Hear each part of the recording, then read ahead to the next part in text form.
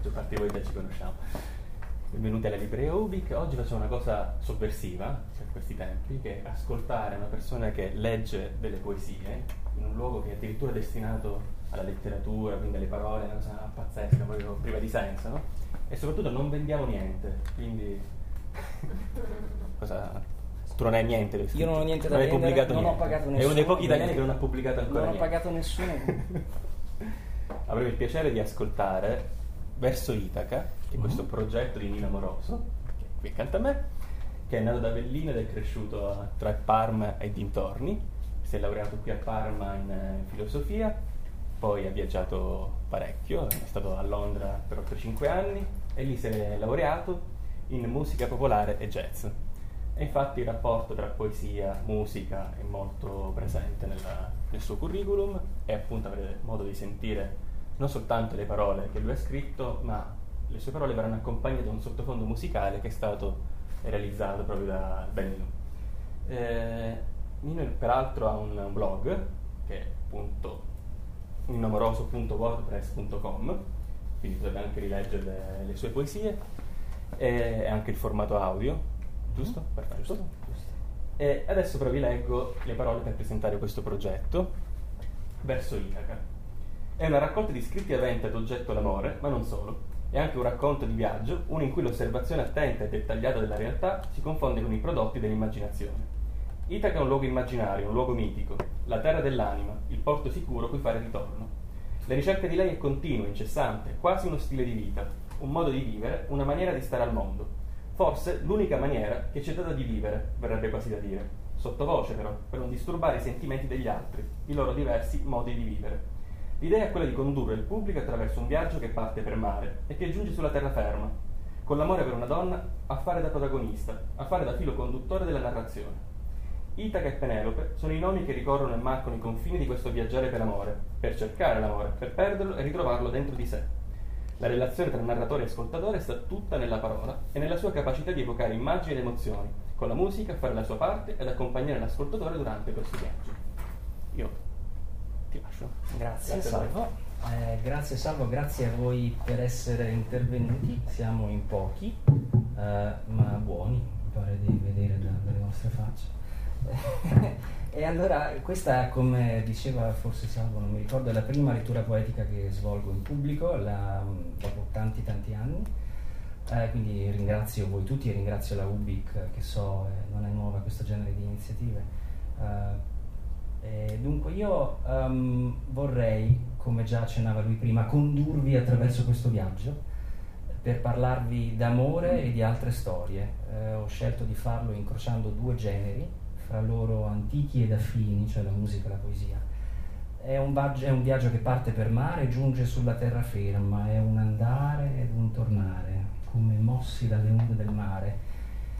È un lasciarci per poi di nuovo ricominciare. C'è sarcasmo, c'è ironia.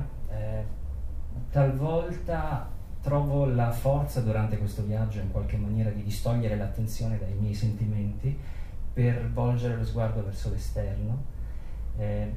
Lo sguardo diventa quello dell'osservatore attento della realtà, dei vizi delle persone. A volte l'interno e l'esterno si confondono, capita che il paesaggio esteriore sia il riflesso di quello interiore.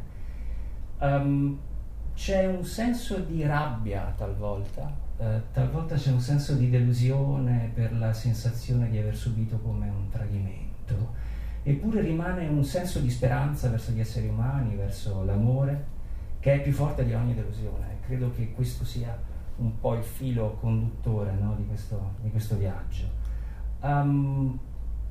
Sebbene la rotta e la destinazione finale sia già tracciata nel titolo, appunto Verso, Itaca, il viaggio in realtà non segue una linea direttrice precisa, ma è più che altro un andare a zig-zag, no? Un cercare la rotta, perderla per poi ritrovarla.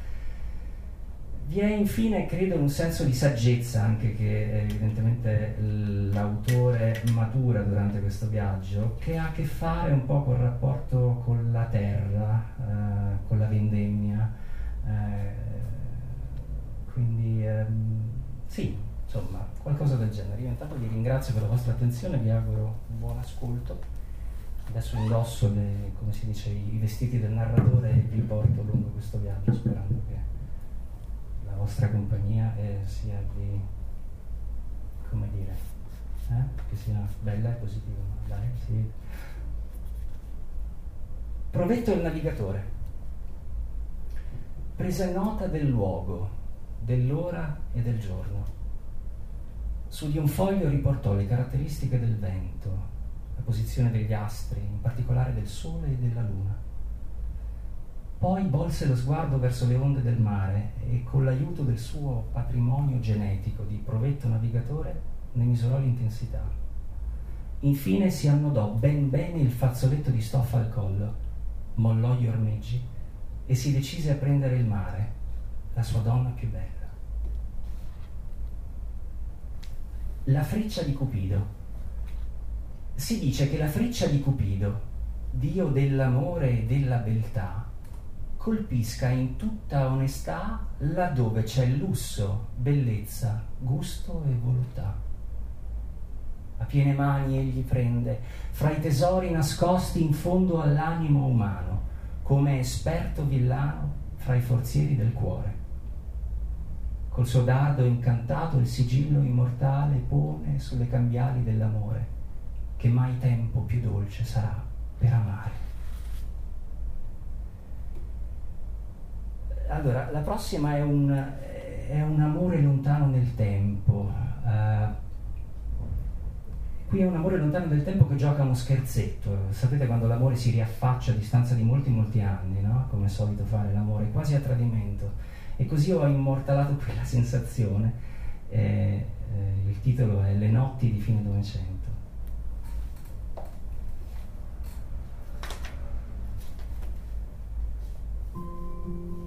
Ho sentito che vi è un luogo preciso in cui le parole vanno a riposare, come un anfratto nascosto in fondo al mare, dove piccoli pesci vanno a dischiudere le più belle storie da raccontare.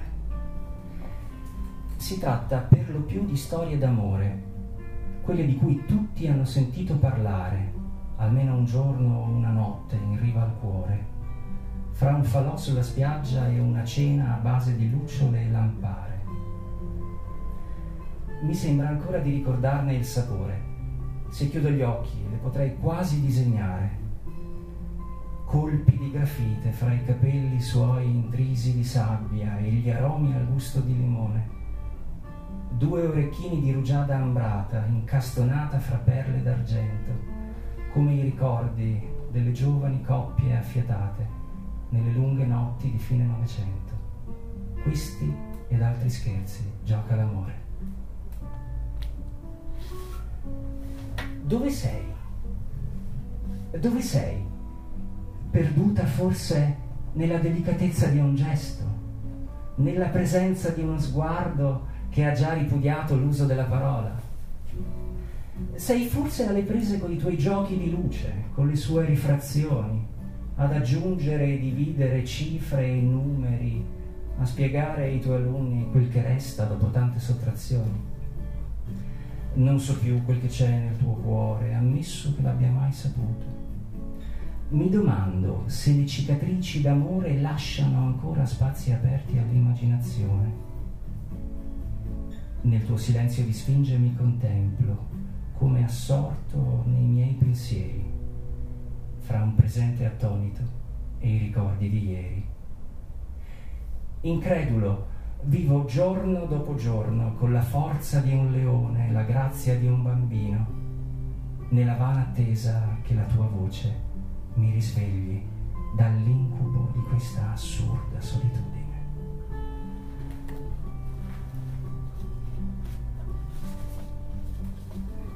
Il ricordo del vento. Basterebbe una splendida giornata di sole a salutare questa memorabile distesa di nuvole spazzate via dal vento, come si fa coi soffiori dei campi, a 2 a 2, a 4 a 4, fino a che non si forma come un vortice che ruotando su se stesso finirà per ripulire tutto. Aria asciutta e ben umidificata, ma non bagnata, graziosamente riscaldata, come si scalda una tazza di latte buono col miele. E nell'incanto di un risveglio si affaccia il ricordo che la dolcezza è come un'opera d'arte da realizzare con la paziente maestria di un'ape regina.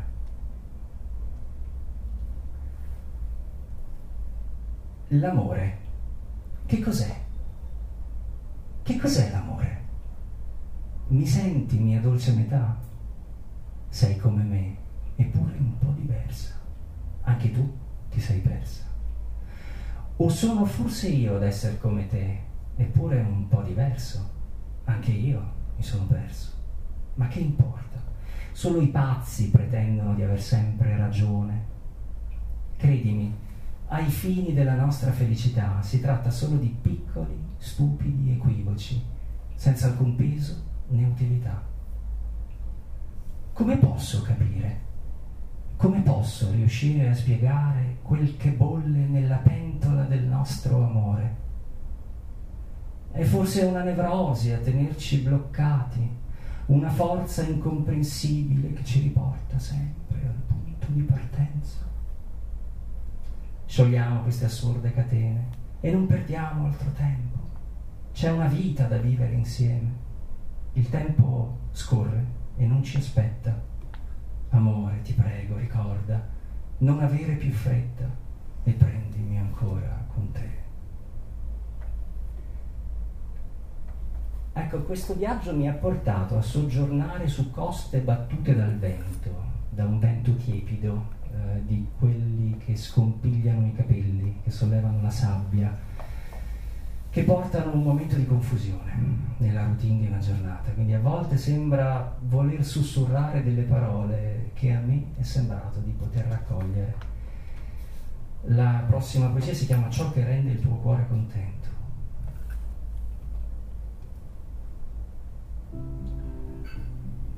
Se una mano si posa leggera sulla tua guancia, non temere, tesoro, perché quello sono io. Se il vento soffia forte e ti scompiglia i capelli, abbi cura di pronunciare il mio nome, perché quello sono io. Se la voce si strozza in gola come un ingranaggio inceppato da un granello di sabbia, tu lascia che l'acqua scorra, perché quello sono io. Sono l'uomo e la donna, l'acqua e il vento, il suono e la parola, ciò che rende il tuo cuore contento.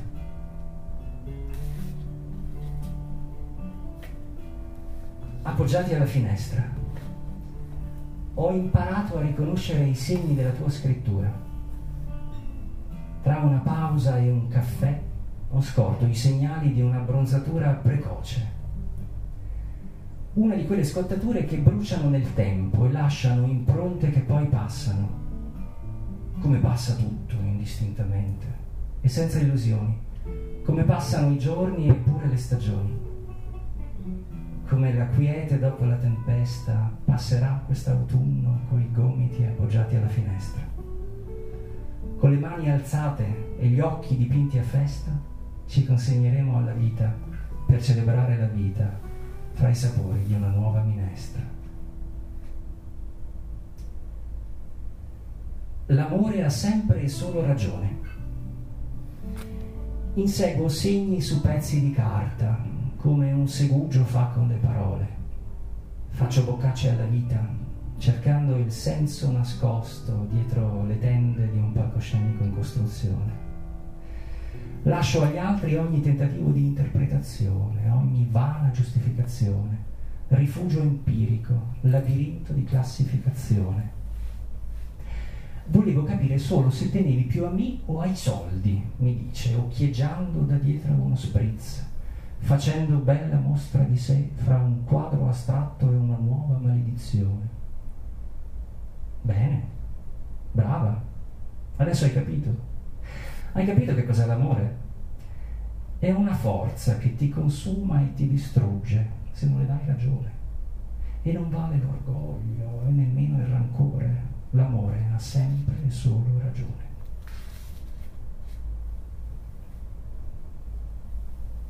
Amor proprio. Avrei voluto amarti come non lo sei stata mai, fra i dolci pendii ed i piani scoscesi che se ne stanno distesi come panni stesi ad asciugare. Avrei voluto offrirti in dono l'intero affitto del mio cuore, al netto delle sofferenze d'autore, se solo tu avessi preso sul serio le cambiali del mio amore. E invece mi ritrovo alle prese col tuo giudizio, severo, implacabile, sentenzioso, come in preda ad un istinto morboso di vendetta. Ti immagino mentre cammini in tutta fretta e come una diva mancata ti atteggi accendendoti un'altra sigaretta. Cos'altro vuoi che faccia per te? Un trasloco, una festa, una tazza di tè? Che dolore che sento per il tuo tradimento. Delusione dopo delusione trovo rifugio nell'angolo sicuro dell'amor proprio che nutro per me. E questa prossima poesia la scrissi di getto la scorsa estate, in memoria della nostra amata cagnetta che ci lasciò dopo 13 anni di gioiosa e fedele compagnia. Nell'incontro con la morte di un animale domestico si rinnova il mistero della vita. Questa poesia è il mio saluto per Belle, si chiamava così. Allez, Belle.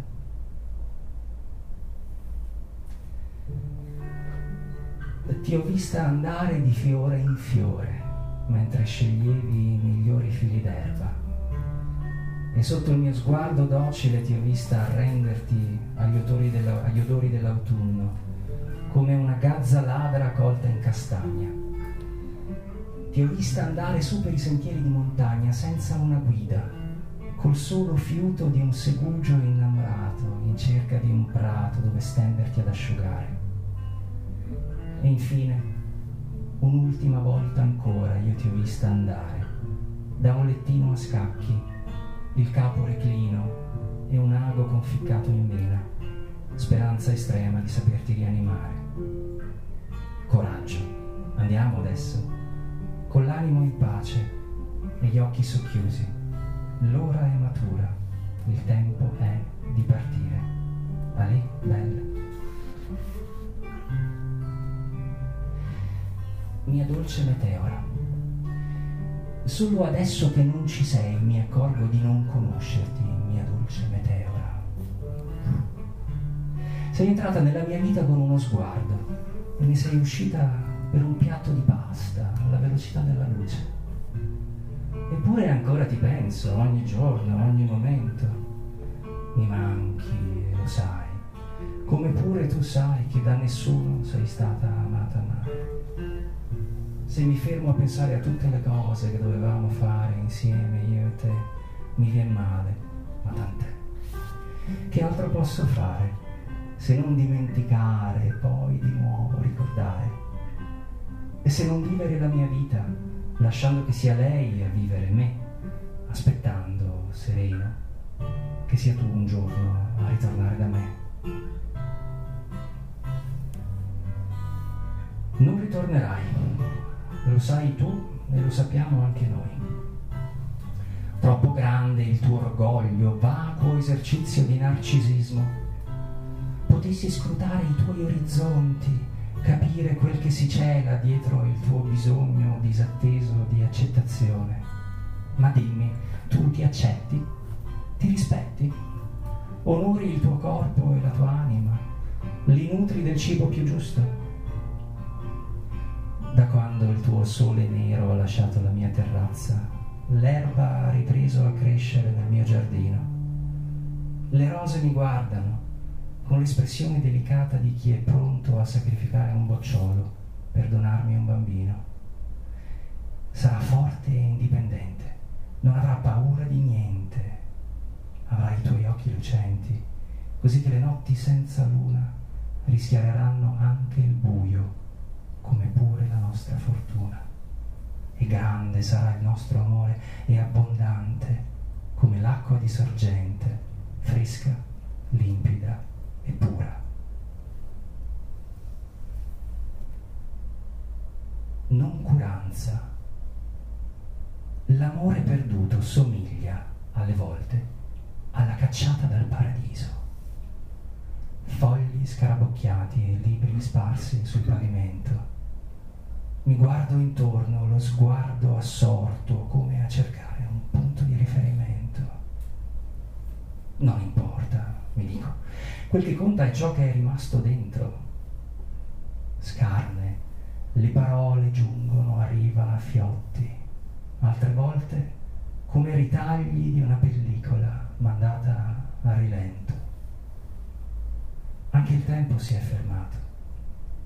L'orologio, preso da un moto d'incanto, ha smesso di dettare le battute. Solo il cuore prosegue il suo meccanico movimento, quasi fosse distratto da tanta noncuranza, da tanto inatteso imbarbarimento.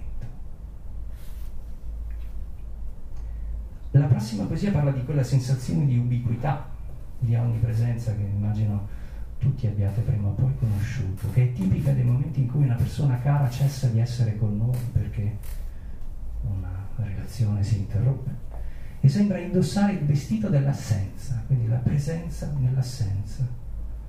Il silenzio si colora della tonalità del disincanto. Sei ovunque. Sei ovunque, è la lontananza il vestito della tua assenza.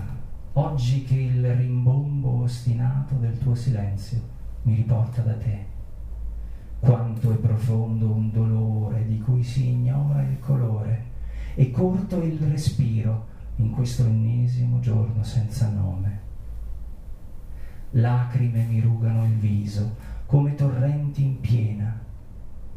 Ora che il ghiaccio sui monti si è sciolto, nelle pianure del mio cuore regna sovrano lo sconforto.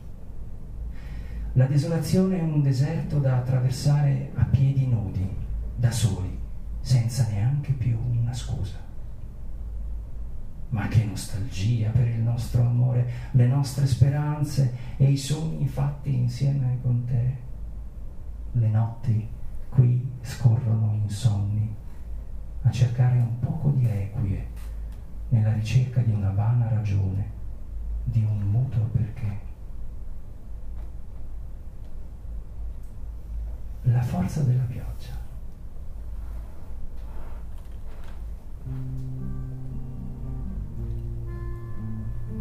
La forza della pioggia è un frastuono di gocce d'acqua che si stingono oblique su una finestra, serrata nei suoi infissi eppure aperta alla vista del cielo. L'aria del mattino è fresca e nitida, come un'immagine che congela la memoria di una messa a fuoco. Apertura di diaframma su campo aperto, da zero all'infinito. Le rifrazioni durano il tempo di un ricordo che, fugace, risplende in tutta la sua bellezza, prima che un mantello di nebbia lo avvolga, per custodirlo meglio.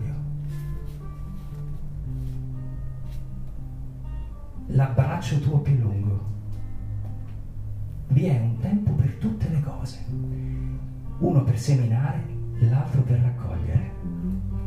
Vi è poi il naturale bisogno di cogliere il frutto maturo dall'albero, come in volo le occasioni, il miele segreto dalle api, come linfa che vita discerne, acqua pura che sgorga da infinita sorgente e cristalli di luce che scalda dalle prime ore del giorno, fino a quando, giunto al fine il tramonto, le mie braccia si dispongono liete a ricevere l'abbraccio tuo più lungo.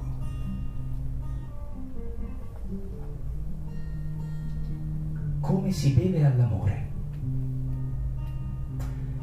Tocca al giudice dunque dire che quest'uomo è un ladro, perché egli ha molto peccato.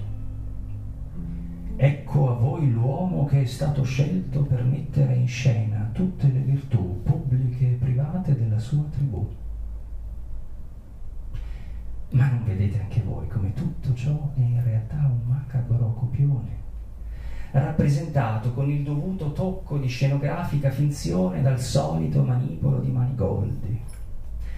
Una storia che si ripete immutata da secoli, così come ci è stata raccontata, con sapiente e sempiterna precisione, da una combriccola di accoliti, che per raggiungere la loro personale liberazione hanno scelto di mettere tutto in comunione. Ah, qual sventura e quale mala sorte attende questi acrobati della manipolazione. Quale freddo siderale e qual distanza da un'autentica e sincera partecipazione alla giostra infinita dell'umano destino, che è gioia, libertà, gusto e celebrazione. Li guardo affogare nelle loro patetiche rappresentazioni, con in mano una tazza di tè caldo che mi scaldi il cuore a piccoli sorsi, come si beve all'amore. Ecco, allora, naturalmente durante il viaggio si va in giro, ma non si va in giro con le fette di prosciutto davanti agli occhi, insomma, si osserva, ci si butta nella mischia, si diventa parte di una realtà che, più o meno piacevole che sia, è quella in cui ci è data di vivere. E allora inevitabilmente occorre scrivere qualche parola per raccontarla, questa realtà. Questa si chiama Materiali tossici da smaltire. Mia bella signora che parli d'amore, ti palpita il cuore ad ogni dolore. La sera il bruciore di un fresco rancore ti stinge la tinta, ti spegne il color. E dietro le quinte del nostro stupore si celano spinte alla gran secessione. Onde evitare disturbi di stomaco si consiglia l'assunzione di pillole di secessione da se stessi in generosa quantità, con allegate istruzioni per lo smaltimento dei materiali tossici. Ascoltati, anima messa a nudo. Ascoltati, anima messa a nudo. Quel che ti manca è forse il coraggio? Tutta indaffarata alla ricerca di un continuo compromesso che tenga assieme tutto. Di invidia, si sa, si muore. Di omertà invece ci si ammala. E allora chissà parli, ma non qui, che qui non serve. E la smetta di dimenarsi come se fosse stato morso da un serpente velenoso nell'attimo prima di affondare i denti sull'ultimo pezzo di torta o le labbra sull'ultimo bicchiere di vino.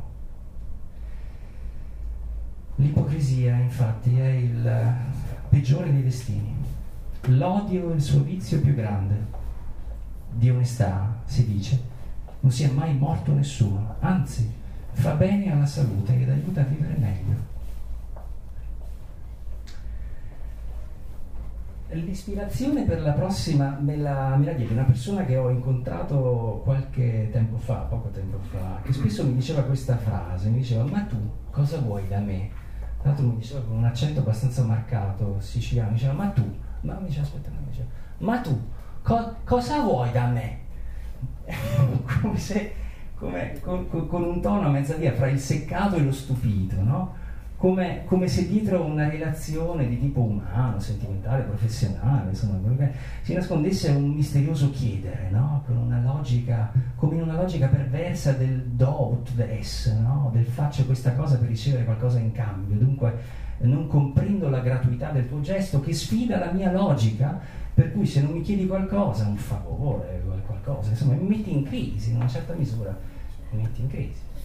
No. E tu, cosa vuoi da me? La giovane donna, di qualche anno appena più acerba di me, mi guarda e mi chiede: ma tu, cosa vuoi da me? Poche, scarne parole mi sferzano il viso e lasciano un senso di vuoto, come se dietro un incontro si celasse un mistero insondabile. Le penetro gli occhi sfuggenti, attraversando distese di vergogna che lei non riesce più a nascondere. Tradita o traditrice? Vittima del passato o agente del presente? La osservo mentre contempla un'immagine e gioca col suo telefono intelligente. Vedi, le spiego, La mia più grande colpa è stata cercare l'amore. Per mari e per monti ho cercato, incluse isole e continenti. Adesso ho finito, ma auguro a chi verrà dopo di me di essere più fortunato. Un lontano ricordo perduto nel tempo. Ecco, questa sera mi sento come un cavaliere d'altri tempi, cui viene continuamente richiesto di servire la propria amata, ottemperare alle sue richieste, difenderne l'onore. Chi? E in nome di che cosa? Di questa presunta innamorata sento di non conoscere più né il volto né il sapore. Forse è un lontano ricordo perduto nella psiche di un sogno, di un mondo migliore. Affido questi pensieri così antichi alla prova del tempo, fra gli scatti in avanti di un telefono, quale orrore, affinché possano trovare la giusta incarnazione, che all'uomo moderno non si confà questa penosa rilucubrazione. Lascio che l'anima degli uomini e delle donne di epoche passate riposi in pace fra le curve sinuose del tempo. Così, un giorno d'estate io scrissi, in una lingua ai più ignota, che se cambiassi lingua nulla tanto cambierebbe. Ah, pie illusioni linguistiche e grammaticali, allorché mi appresto a riposare con l'animo sereno di chi ha il cuore maturo e più non permette di essere preso in giro. Gli occhi puliti dal pianto, lo sguardo rivolto al presente, le mani disposte a ricevere acqua pura che sgorga da nuova sorgente.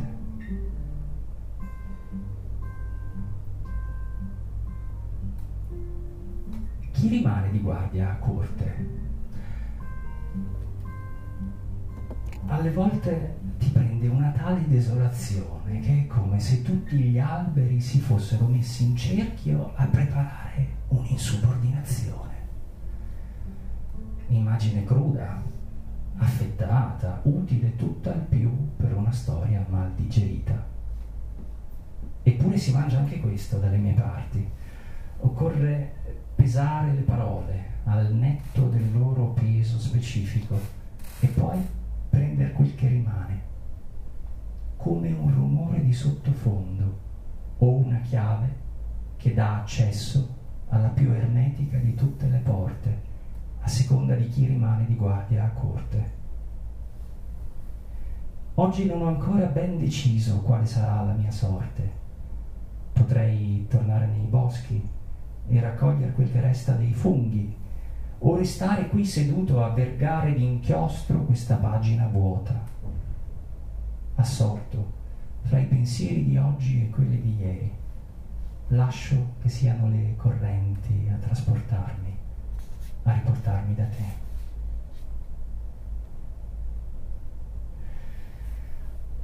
Oggi sono sceso in campo. Oggi sono sceso in campo per la vendemmia, dolce compagna dei tempi più belli, fra lunghi filari di uva che scendono per poi risalire.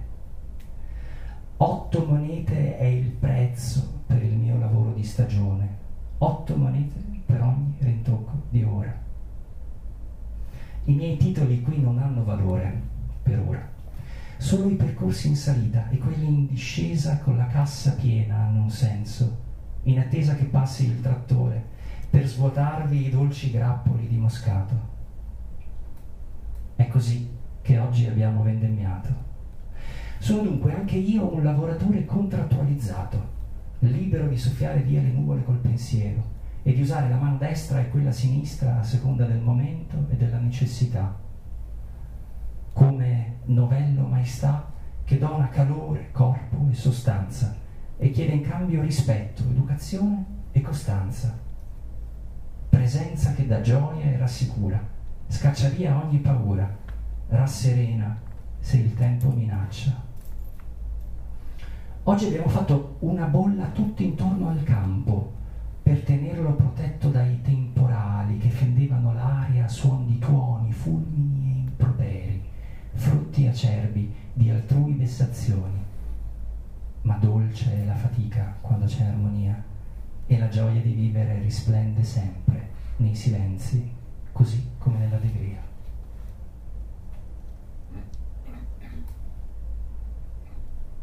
Resti d'estate.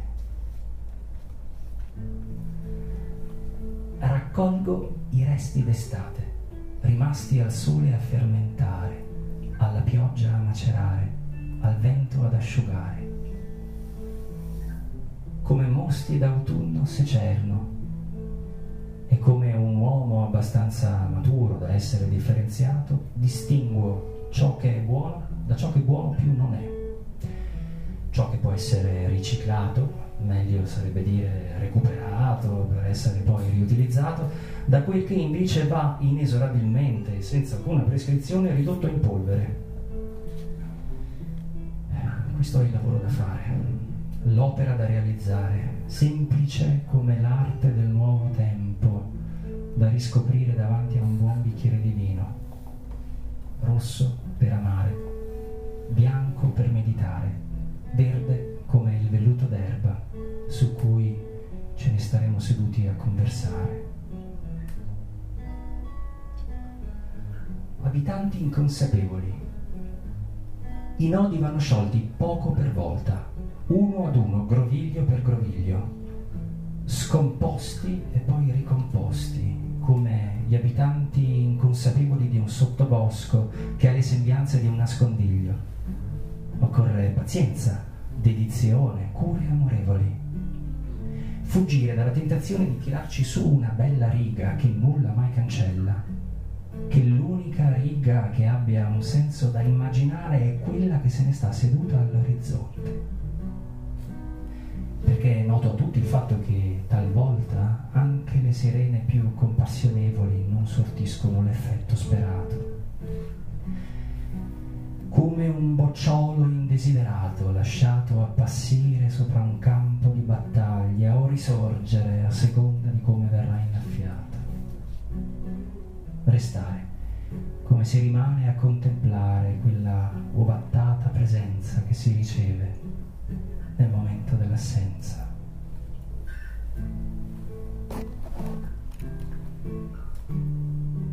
Televisioni d'oltremare. Ei fu, sì come immobile, immune da reato, pubblico spartito da volgere al creato. Si desta la speranza di giovani rancori cresciuti a pane e acqua, telefoni e visioni, televisioni d'oltremare, come i territori delle anime inespugnate, imperturbabili vedette danzanti all'orizzonte.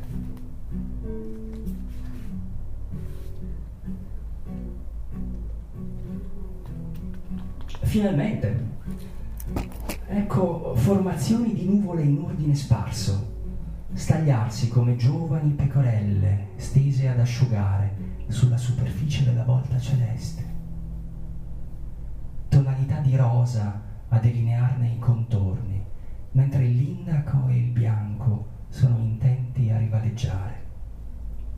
Chi si dà un tono di più intensa profondità in questa inedita prospettiva estiva? Ora che anche il vento ha scelto di fare la sua parte, dopo che tutti ne abbiamo sentito la mancanza in ragione della sua lunga latitanza, ora che il cinguettare cordiale degli uccelli ha preso il posto del coro monotono e assordante delle cicale, giunte al fine al termine della loro partitura ancestrale.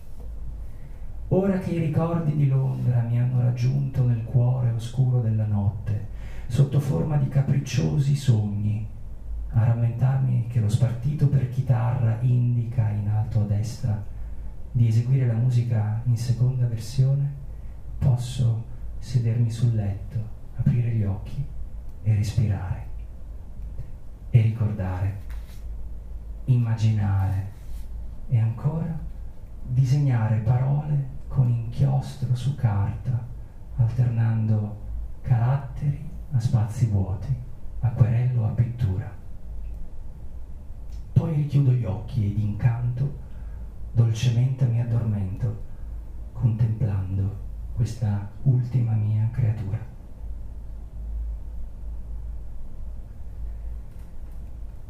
Allora, si diceva prima dell'osservazione attenta della realtà, no? Che ci porta a volte ad entrare in conflitto con la realtà, nella misura in cui non siamo pronti ad accettarne le storture, le ingiustizie, e dunque ingaggiamo battaglia. Vi è pure un senso di saggezza che prevale rispetto alla dinamica dello scontro fine a se stesso e la comprensione che in ultima analisi il destino di ciascuno si schiude nel momento in cui ci si accetta e si diventa se stessi senza più recitare una parte, e che se siamo qui è perché c'è posto per tutti. Ed è così che ricomincia il canto.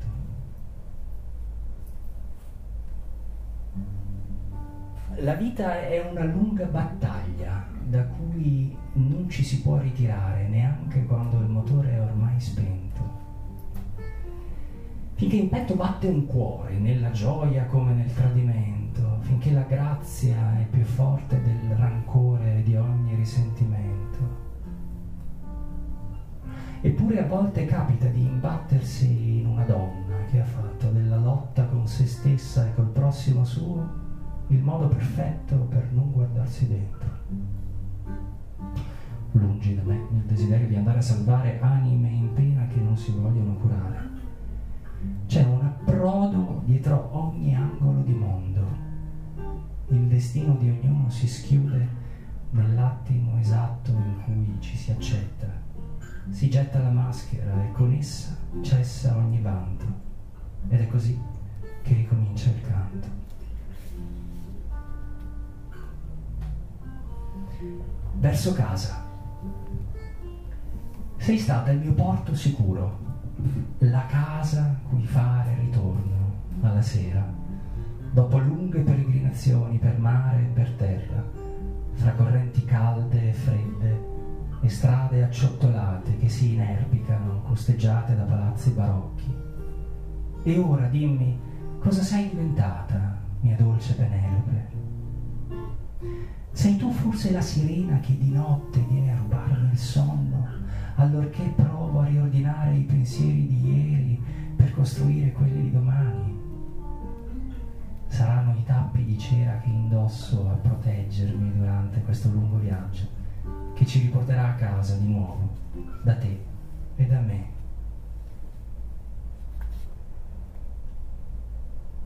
Quando parla il vento. Qui è tutto un rapido mutare di forme e colori, un continuo evolversi di stati d'animo che il cielo riflette con le sue nubi stratificate, cangianti e multiformi. Il vento è l'unica presenza costante, col suo soffio variabile, in intensità e direzione.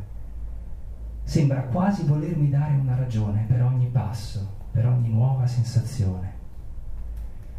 Ah, se il vento sapesse indicarmi la strada, la più giusta soluzione, la fine dei turbamenti, l'inizio di una nuova e più matura collaborazione.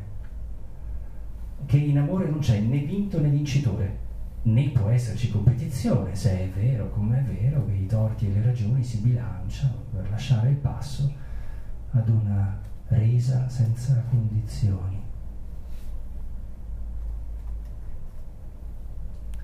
Quel che mi ha insegnato la scrittura.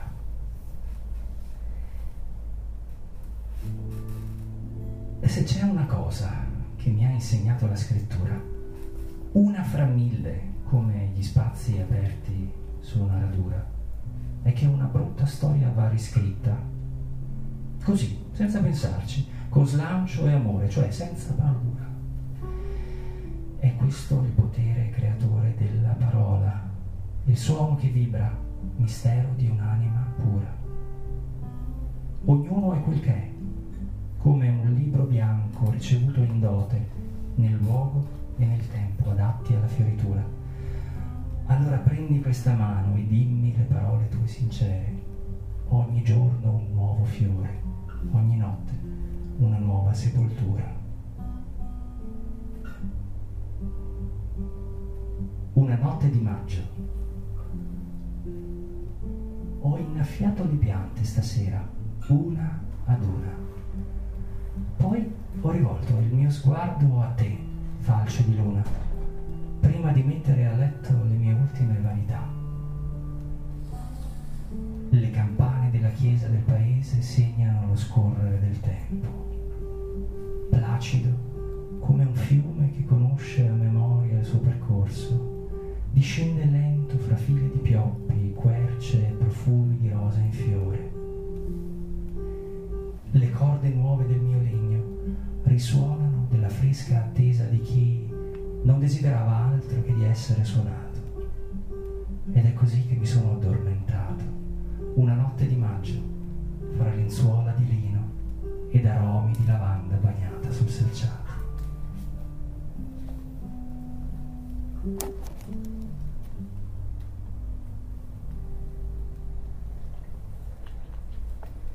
Le linee che si incontrano. Lungi dall'essere linee rette che mai si incontrano, anche le strade delle persone, come le tangenti, si intersecano e scendono a valle dalle più grandi alture, fra battute di caccia, distese, radure e filari di alberi in fiore. Come buon gustai della buona sorte, del bosco assaporiamo ogni odore, rumore, colore, ogni piccolo umore. E prima che la notte ci inganni, con la promessa dell'amore, torniamo sui nostri passi per tessere i fili delle nostre paure. Ora che la terra ha completato il giro sul proprio asse, mi accomiato dalle nostre avventure, l'orecchio teso sul cuscino, come gli uccelli migratori che rimangono in ascolto nelle oasi delle nostre pianure.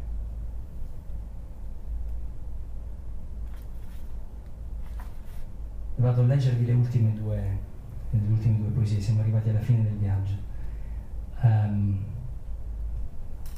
Come avrete avuto modo di vedere, è stato un viaggio piuttosto lungo, dove sono successe molte cose.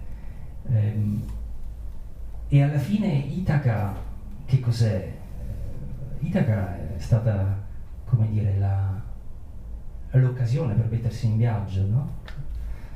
Perché se non ci fosse un'occasione per mettersi in viaggio, forse non ci sarebbe neanche il gusto di tornare a casa, voglio dire, no? Di tornare da Itaca. Un incontro vestito col velluto della luna piena che ci guarda dall'alto stasera. Sognarlo nel chiuso delle mie 4 mura, oppure immaginarlo da dietro le vetrate di un palazzo antico aperto sulla città. Come ti vorrei parlare con la dolcezza di un tempo, disegnare riccioli coi tuoi bei capelli, sentire il fiato tuo caldo sulla mia pelle, l'odore dei nostri corpi stretti sotto l'abbraccio di un plaid. Non cercare più lo scontro, dolce cuore d'artista. Ritrova la grazia che illumina gli occhi e dona conforto nei momenti tristi. Torna a starmi vicino come già facevi quando eri con me.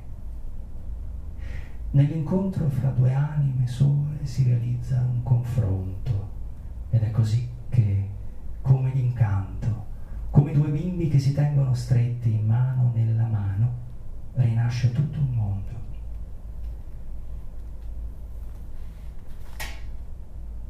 Itaca per me, non ho avuto questa fortuna di tenere l'amore presso di me.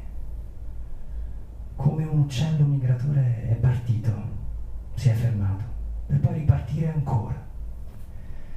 E io sono rimasto immobile, come un principe tramutato in pietra, fermo ad aspettare. Un amore che è donna, che fugge e non si lascia abbracciare se non per brevi istanti.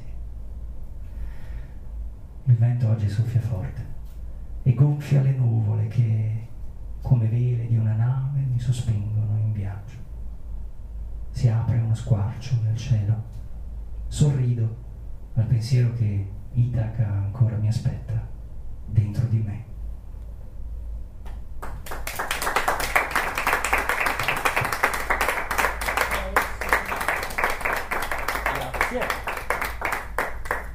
Grazie, pochi ma buoni, insomma.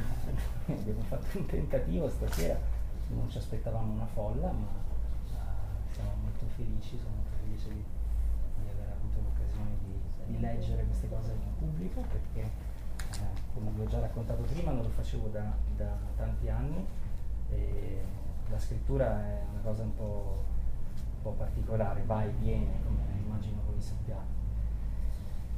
E quindi quando viene bisogna afferrarla, no?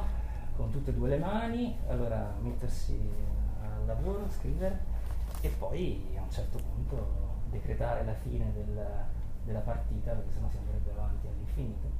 E quindi è quello che ho fatto io nelle ultime settimane, ho deciso di mettere la parola fine a questa come dire, serie di poesie che continuavano a uscire. E niente, quindi le ho messe dentro questo progetto a cui ho dato il nome Verso Itaca, e che sono felice di cominciare a condividere. Questa è la prima, come dire, lettura pubblica, mi auguro che ce ne siano altre.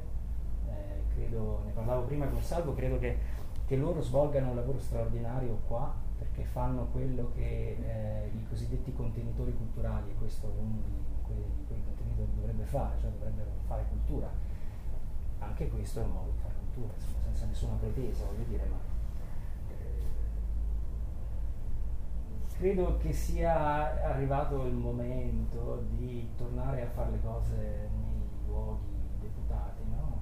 Per strada, nelle librerie, nei caffè letterari, perché il rischio che poi si corre è quello di chiudersi in casa e fare tutto su internet, no? Che è una straordinaria piattaforma, indubbiamente, no? Il blog, però poi gli esseri umani sono fatti di carne ed ossa, le emozioni si incarnano nei corpi e quindi hanno una loro materialità, hanno un loro peso specifico, hanno una forza gravitazionale, se no sarebbero parole che si perdono nell'etere, insomma, che poi il rischio che si corre è quello, insomma, quando si utilizzano i mezzi di comunicazione oggi. C'è questo chiacchiericcio infinito, no? Non so cosa ne pensate voi, c'è questa uscita di Eco di qualche giorno fa, insomma, su Facebook, sul fatto che ha dato libertà di parola a tutti, insomma, adesso senza entrare in disquisizioni, però ecco, credo che il mio desiderio è quello di condividere in carne ed ossa, e mi auguro di trovare persone disposte ad ascoltare e compagni di viaggio durante il percorso che abbiano la voglia di fare cose simili, nel senso che credo che ci sia bisogno di occasioni come questa. Ecco, quindi ringrazio te, Salvo, e ringrazio la Ubik per l'ospitalità. Sì, non siete in tanti, voglio dire, diciamo così, perché il trend è diverso, però insomma alla fine credo che no? Le mode poi si lanciano anche facendo le cose così, in maniera, no? Un po' avanguardistica, anche se poi avanguardistica non la è, perché se non si fa una lettura poetica in una libreria, dove si fa? Ok, grazie a voi. Bravo. Bravo Nino.